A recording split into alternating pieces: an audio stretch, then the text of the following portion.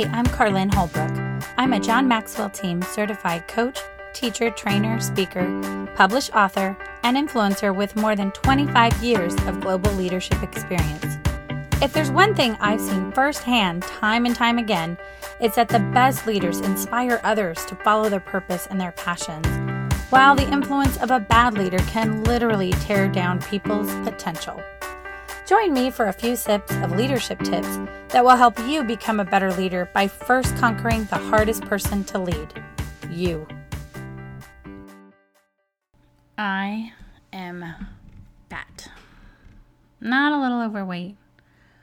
Definitely not carrying just a little bit of holiday weight. I am overweight, and I can admit that. And I'm sure that just made a bunch of people feel super uncomfortable when I said that. Oh, Carlin, don't be self-deprecating. Oh, no, that's not good. That's not good. And it's like, it's fine. It's good. It's the reality. I'm the heaviest weight I've ever been in my entire life. Although, ironically, I used to think I was fat growing up, and I wasn't. I was an athlete. I was a dancer. I was always athletic. But, I mean, I was a size 7 in high school, and I thought I was fat.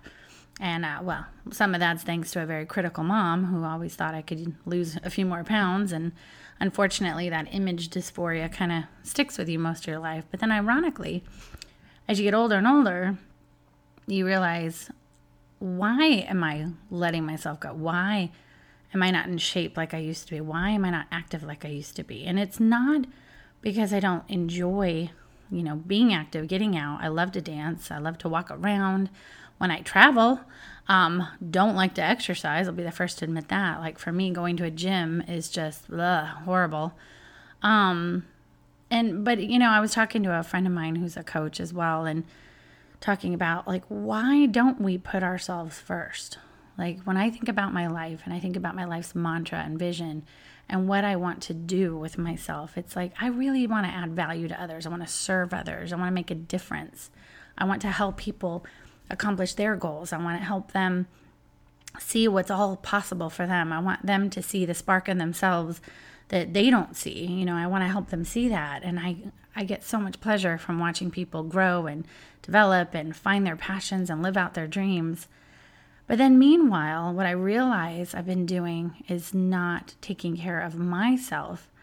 And I don't mean mentally. I mean, I am an avid reader. I love to watch YouTube videos to learn things, and I love, obviously social media, if anybody knows me well. Love to engage, love to try new things.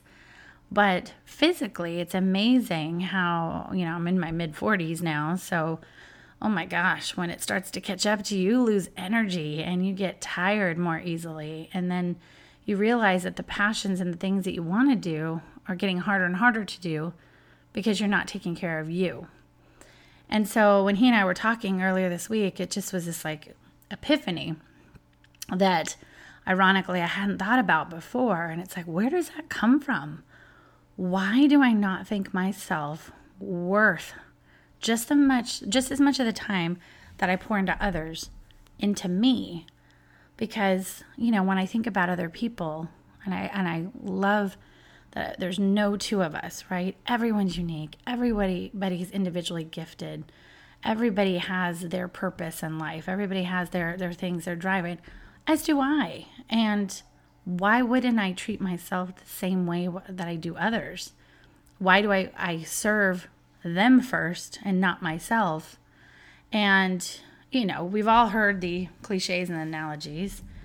Put on your own oxygen mask first, then help other people with theirs. And when I think about, my love of coffee and coffee culture, it's like you can't pour from an empty carafe, right? You can't serve others coffee if there's nothing in the pot. But again, it's so easy to go, so go exercise, go eat well, go do all of that. But it's more than that. It's beyond that. It's a mindset that I've realized that I have to change, and I have to figure out where that comes from. So without getting too shrinky on everybody, and I have gone to counseling, and I highly recommend it for people, and I've gone a few times throughout my adult life to deal with different things. But I started realizing these moments in my childhood, these moments growing up, when I just didn't feel worthy. I felt like I was always fighting for worth. And when I found a worth, the worth was in achievements. The worth was in, look what you've done for this person, or look what you've done, you got this trophy or this certificate or this.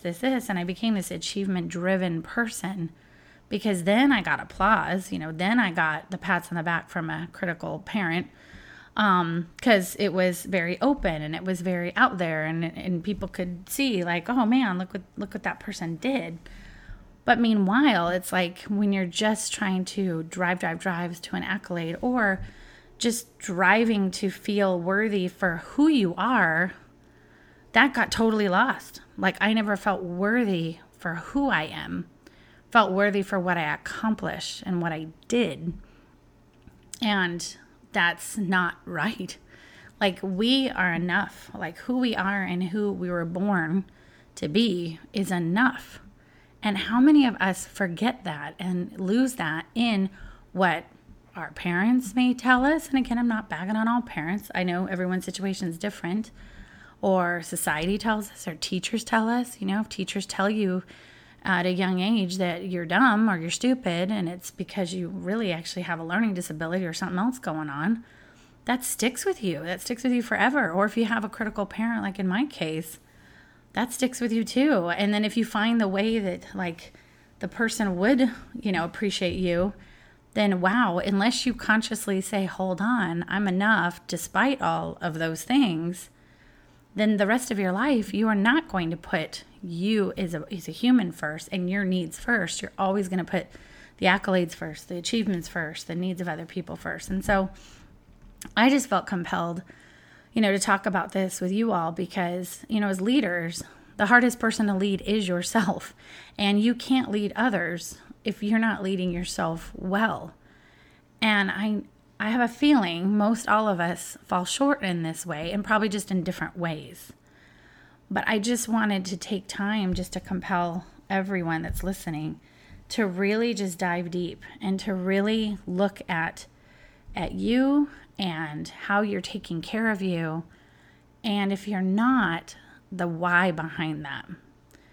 I mean, I think about, I know what I need to do to lose weight. I know I need to get more discipline and exercise. I know I need to eat better. I know, right? But it's so much easier just to sit on the couch and watch the Love Boat reruns on CBS All Access, which I love, and to escape. And so, again, talking to my coach friend and he was coaching me. It was like, but it's not it's not an if or and. It's not saying you can't do those kind of fun, chill things where you can get cozy and you can watch an episode of Love Boat here or there, or you can do something else that seems a little bit more avoidant. The problem with that is if that's all it is and you're completely avoiding everything else, then that's where you need to start looking at your schedule. You need to start making your life a priority and the wellness of yourself a priority. But again, even before you can do that, that's where I'm trying to wire back into my thinking is that, no, I'm worth it. I'm worth making whatever it is I need to do a priority to get better, to lose weight, to feel great. And it's, again, not a vain thing. It really is about having the energy in order to pursue my dreams. So this isn't about talking about like, oh, try Weight Watchers or try all these different programs. For me, what I'm trying to really convey to you all today, it's about the wiring in our brains and what are the negative perceptions that we have of ourselves. What's the negative self-talk telling us as to why we aren't allowing ourselves to have those moments of self-care. I was talking to another colleague this week who was saying, I feel bad when I make time for myself. I feel bad when I just want to take like an hour and ignore my kids and read a book.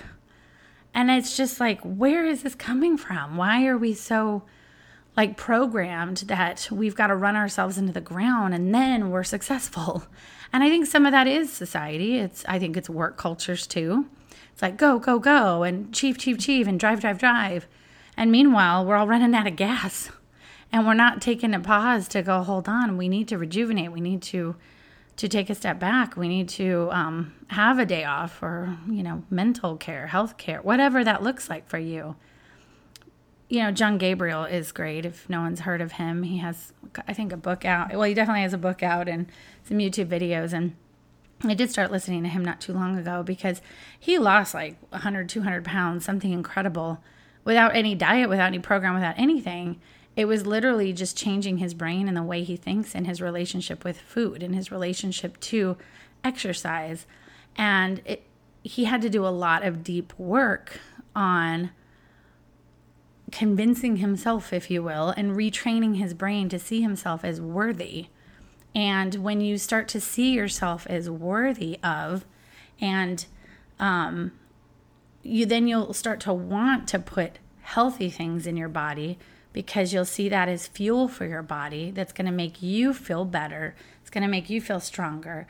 And you'll want to do things that are going to strengthen your body, or take excess weight off and take your blood pressure down and, enhance all your, numbers and cholesterol and whatever else. It's fascinating, though, because I never thought of it that way. And I was always getting hung up on I've got to have a daily routine of, oh, crap, I hate mornings. I got to wake up earlier and take a walk, or I got to do this, or I got to do that. And it's like, actually, before I can even start any of that, I got to get to the root cause of why I'm not doing that and retrain myself to not be so discouraged, like, oh, it's an uphill battle. You know what? I'm never going to get thinner again. My metabolism's done. I'm 44. It's this self-defeating prophecy that we're doing to ourselves. But again, even going back to the simple things, like maybe weight's not your problem. Maybe it's just taking that, you have anxiety, or, just people struggle with depression, like whatever the thing is that maybe you struggle with, or even just stress, good old fashioned stress of all of us feeling like we have to go 1,000 times a minute. And if we're not, that means, oh gosh, we're not doing what we're supposed to be doing, and then having guilt for that. I believe that, God created the seventh day for a reason, and it was not about to argue if it's Sunday Sabbath or this Sabbath. It's not even about any of that, or whatever religion you follow. It's more about the fact that a day of rest is necessary, and we need rest in our lives. But I think rest can come in many forms for many people. Sometimes it's okay to, do the art of doing nothing. It's a good thing. And I think also for some of us, something like rest could mean reading a book. It could mean watching TV. It could mean all these different things. But then giving yourself that power to do that, and recognizing that's what I need to recharge and fill up my carafe again, then do it. And, for me with the weight thing, it's like, yeah, this is going to keep taking a toll. And I love to travel, and I will be the first to walk 23,000 steps, a day when I'm traveling and doing interesting, cool things. But every single day matters. And I need to and even then I'm choosing the wrong words. It's like, I want to feel this way. I want to have more energy. I want to not feel so tired. I want to live and not have a lot of health problems. It's all finding those wants and then recognizing, wait, I'm worth that time in order to do that. I'm worth those moments throughout the day in order to do that. I hope this is really resonating with anybody out there.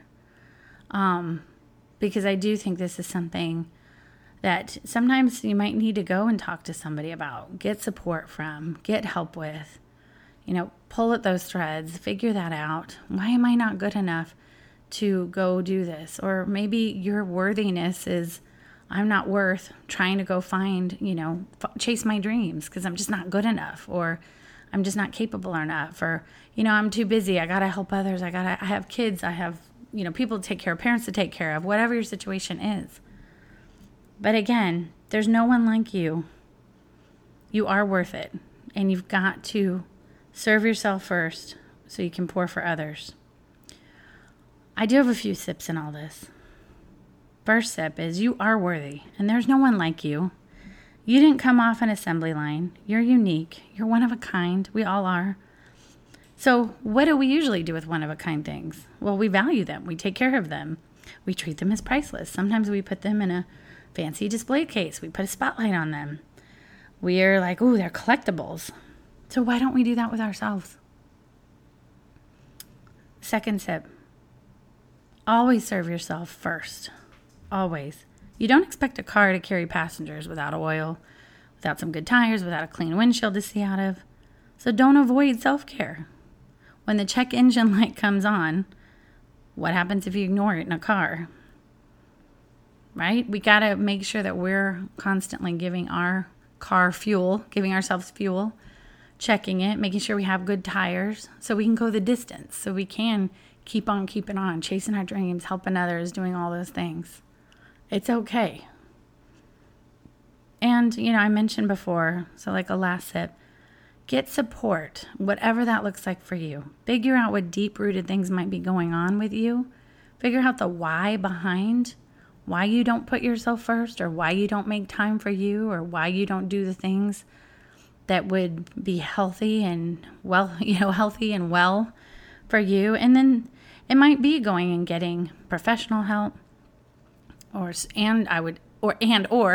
surrounding yourself with a tribe of people who are going to cheer you on every step of the way, who are going to encourage you, who are going to also help hold you accountable. I have a friend in California, and she's been amazing. She Facebook messages me, and she checks in with me every day, and I'm not always doing the time, but it's like, hey, wear your Apple Watch, try to get those steps up. Just wearing it and just starting to kind of, make those conscious efforts to add some movement in your life is something. And she never gets on me when I don't make it that day to my 10,000 or even 5,000 or whatever. She's like, that's okay, keep going, because I know you got this. I know you believe in this. I have another friend who we both have the big gallon water bottles, and we're texting each other every day. How's the water? Where are you at on the line?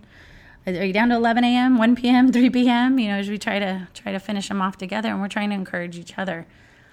I need that. I need that kind of accountability. Just like I'm a coach for others and a mentor for others, I need that for me too. Every coach needs a coach. Every mentor needs a mentor. And again, what does this all have to do with leadership? Well, everything. Because you can't effectively lead others without leading yourself first. And so look at that. Take those moments and those days. Make some time for you. And then truly, you will have a full carafe to pour from all the time, every day. Thank you for having a cup of coffee with me. For more sips and tips, connect with me on social and follow LeaderSips on Instagram, Facebook, Twitter, and Pinterest. And don't forget to visit my website, carlinholbrook.com. Until next time, keep on brewing.